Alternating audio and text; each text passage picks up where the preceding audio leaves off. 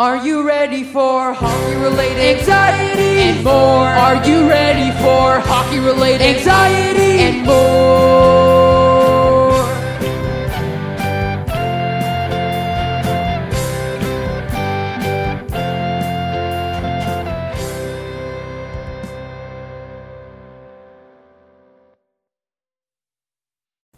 Hello and welcome to another edition of Hockey-Related Anxieties and More, where, unfortunately, again, Tyler Dalal could not be here for this edition. But don't worry, we still have lots to talk about, including the 2020 Hockey Hall of Fame induction class and the 2020 NHL Draft Lottery, all coming up on this edition of Hockey-Related Anxieties and More. Are you ready for hockey-related anxiety and more? Are you ready for hockey-related anxiety and more?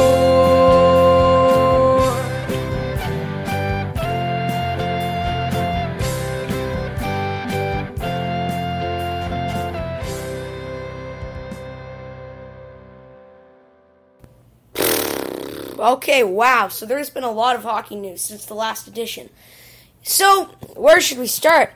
I'll start with the 2020 Hockey Hall of Fame induction class, which will happen soon, which was announced recently, about 12 days ago, and headlining and going over at the top of the list, the person who we all expected to make it was Jarome Iginla.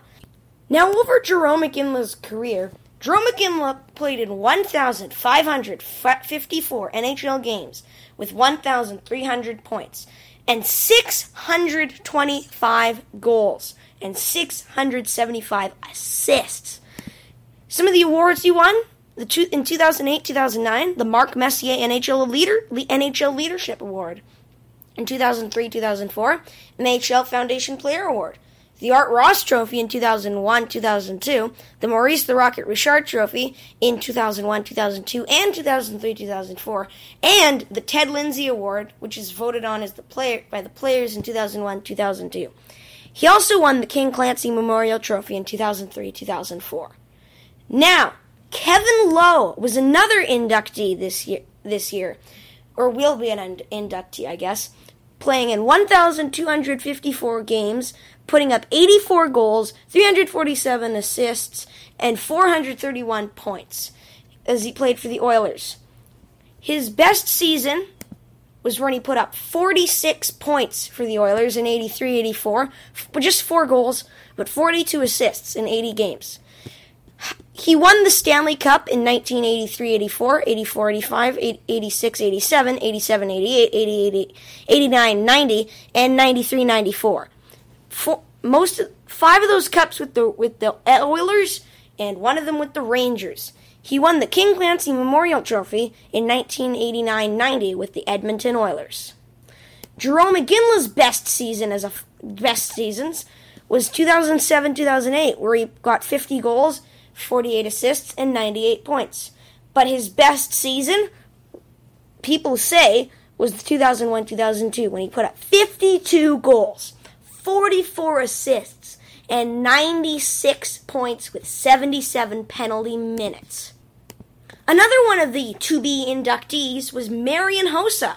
Hossa, playing for a bunch of teams, played in 1,309 games, put up 525 goals, 609 assists, and 1,134 points.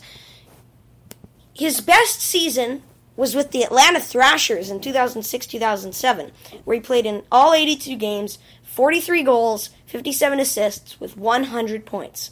His second best season, also with Atlanta, 2005-2006, where he put up 92 points with 39 goals and 53 assists. Marian Hossa also went on this wacky run where he was trying to win the Cup. So he went to Pittsburgh first in 2007-2008. They went to the final. They lose. But then he went to Detroit, and they lose in the final. Then he goes to Chicago the next year, and he finally wins. Hossa's awards are 3 Stanley Cups, 2009-2010 with the Blackhawks, 2012-2013 with the Blackhawks, and 2014-2015 with the Chicago Blackhawks as well. The final NHL player inductee was Doug Wilson. Now, Doug Wilson spent most of his career with the Chicago Blackhawks.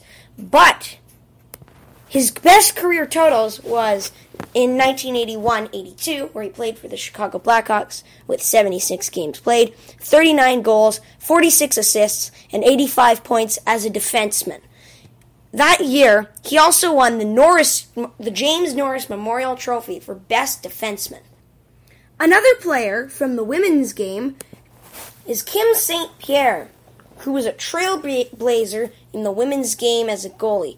She was best known for backstopping Team Canada to 3 Olympic gold medals, while posting absolutely otherworldly numbers. Her career goals against average with Canada's national team is 1.17 with a .939 save percentage. Just amazing. Now in the GM's office, Ken Holland, the lone builder of this year's class of inductees, is best known for his team-building talents in Detroit. In 22 years as the general manager of the Detroit Red Wings, he ushered the club into an era of dominance that saw them win more games than any other franchise during that span and claim 3 Stanley Cup championships. Holland is now the GM of the Edmonton Oilers, having taken over the front office there in May 2019. Those are the 5 players that were inducted into this year, that are going to be inducted into this year's class of the Hockey Hall of Fame. Who do you think should be inducted? Give it a thought. But now we're going to move on to the results of the 2020 NHL Draft Lottery. So I'm sure that you all know, but this pick hasn't been decided yet. It is unknown. It is an unknown draft pick. It's a mystery because there are teams that were eligible, but technically weren't eligible. It's kind of complicated because they're in a play-in round, and that hasn't been. They don't have the results of the play-in rounds yet. So therefore, this pick will be determined at a later date. But the second overall pick was the LA Kings. Third, Ottawa Senators from San Jose. Haha, LOL, Erik Karlsson. The Detroit Red Wings drop all 3 draft picks in typical Detroit fashion to number 4. The Senators pick 5th. Anaheim Ducks pick 6th. Devils 7th. And Buffalo Sabres 8th. The Buffalo Sabres just seem cursed for some reason. It's kind of sad. On the topic of the Erik Karlsson trade, why don't we go back in time and make San Jose Sharks fans feel sad? So the trade was the San Jose Sharks acquire Erik Karlsson and Francis Perron. And the Ottawa Senators acquire a lot of things. Josh Norris, Chris Tierney, Rudolph Balcers, Dylan DeMello, noted Winnipeg Jet, 2019 second-round pick, 2019 or 2020 conditional first-round pick. I'll get to that later. 2021 conditional first or second-round pick, 2022 conditional first-round pick. Why did I go through that really fast? Because there's a lot of stuff. Comment, the 2019 second-rounder is the better of San Jose's own or Florida's own, previously acquired. If the Sharks missed the playoffs in 2018-19 or 2019 or 2020, the 2019 or 2020 first-rounder will be in 2019. Otherwise, it's a 2020 first-round pick that will go to Ottawa. It went to Ottawa. If the Sharks re-signed Karlsson, the Senators receive a conditional second-round pick in 2021, which would become a first-round pick if the Sharks make it to the Stanley Cup Final in 2019. They didn't do that because they lost to the Blues. They were close, but they didn't. If Karlsson is on an Eastern Conference roster, reserve list during the 2018-19 season, the Sharks would have to send the Senators an additional first-round pick no later than 2022. That's a lot of notes. It's time. I've made myself sad. So now it's time to look at some really bad trades from the Jets. Let's look at one of the worst trades ever. Period. This was just horrible, bad, disgusting, awful. Winnipeg Jets acquire, this is February 7th, 1996. Jets are going to move soon. So the Winnipeg Jets make a trade. They acquire Chad Kilger, Oleg Trevedovsky, and a 1996 third-round pick, which turned out to be Per Anton Lundstrom. The Anaheim Ducks acquire a 1996 fourth-round pick, which turned out to be Kim Stahl. I don't believe that has any relations to Eric or any of the Stahl brothers. Mark Shinordi and Teemu Selanne! They acquired Teemu Selanne for nothing, and it's a ridiculous, no-good trade. And then there was another trade, June 30th, 1993. Winnipeg, the Detroit Red Wings acquired Chris Draper, pretty good player, pretty good enforcer, knows how to drop the mitts. And the Winnipeg Jets acquire future considerations, which turned out to be $1. While we're on this topic, we're going to go into Jets talk to discuss some really bad Winnipeg Jets trades.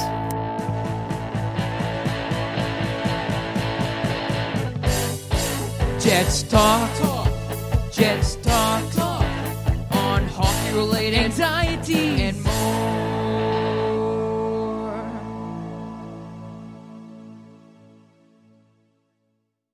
So unless if you're a die-hard Winnipeg Jets fan like me, you wouldn't really know about this first trade that I'm going to discuss.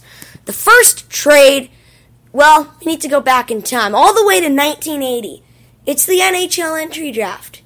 The Winnipeg Jets have the second pick, and they select Dave Babych, a defenseman, who was a pretty good player. In his rookie season, 69 games, 6 goals, 38 assists, 44 points. He was minus 62, though, which is not really that good, but he was still good.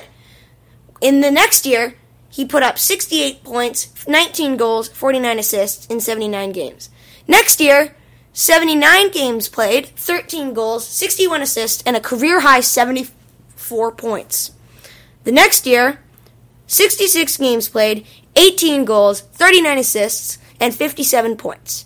The next season, 78 games played, 13 goals, 49 assists, and 62 points. But here's where the trade happens. That season, the Hartford Whalers acquired Dave Babych, and the Winnipeg Jets acquire Ray Newfield. 1-for-1. Didn't turn out so good. Because Dave Babych went on to have 723 points in his career in 1,195 games. That was just a horrible trade. But I have one that's even worse. So you know the Patrick Roy trade? No, not the one where he went to the GM and he went, "I'm leaving this city!" That's not what he did, but nobody knows. We don't know. But this trade's just bad from the start. It's November 4th, 1983. The Winnipeg Jets have a 1984 third-round pick, which they trade to the Canadiens. It's not too bad. It's not bad. It's a third-round pick for Robert Pickard. But who was that pick? It was Patrick Roy at number 51. Now, Patrick Roy, if you need to know, went on to have the second most wins in NHL history with 551. He had 315 losses, 131 ties, no OT losses, but he played in 1,029 games, 2.54 goals against average, and a .910 save percentage with 66 shutouts. Pretty good. Just in case you're wondering, Robert Pickard played in 899 games with 104 goals, 319 assists, and 423 points. But how many of those were with the Jets? He played 3 seasons with the Jets, posting 22 points, 34 points, and 7 points, with 62 games, 78 games, and 20 games. Okay, but not like Patrick Roy! Later today or tomorrow, look out for another podcast on the Pokey and the Bandit story with Eldon Reddick and Daniel Berthiaume coming today. That wraps up this edition of Hockey-Related Anxieties and More. I hope you enjoyed, and I'd love to see you on another edition. Thanks.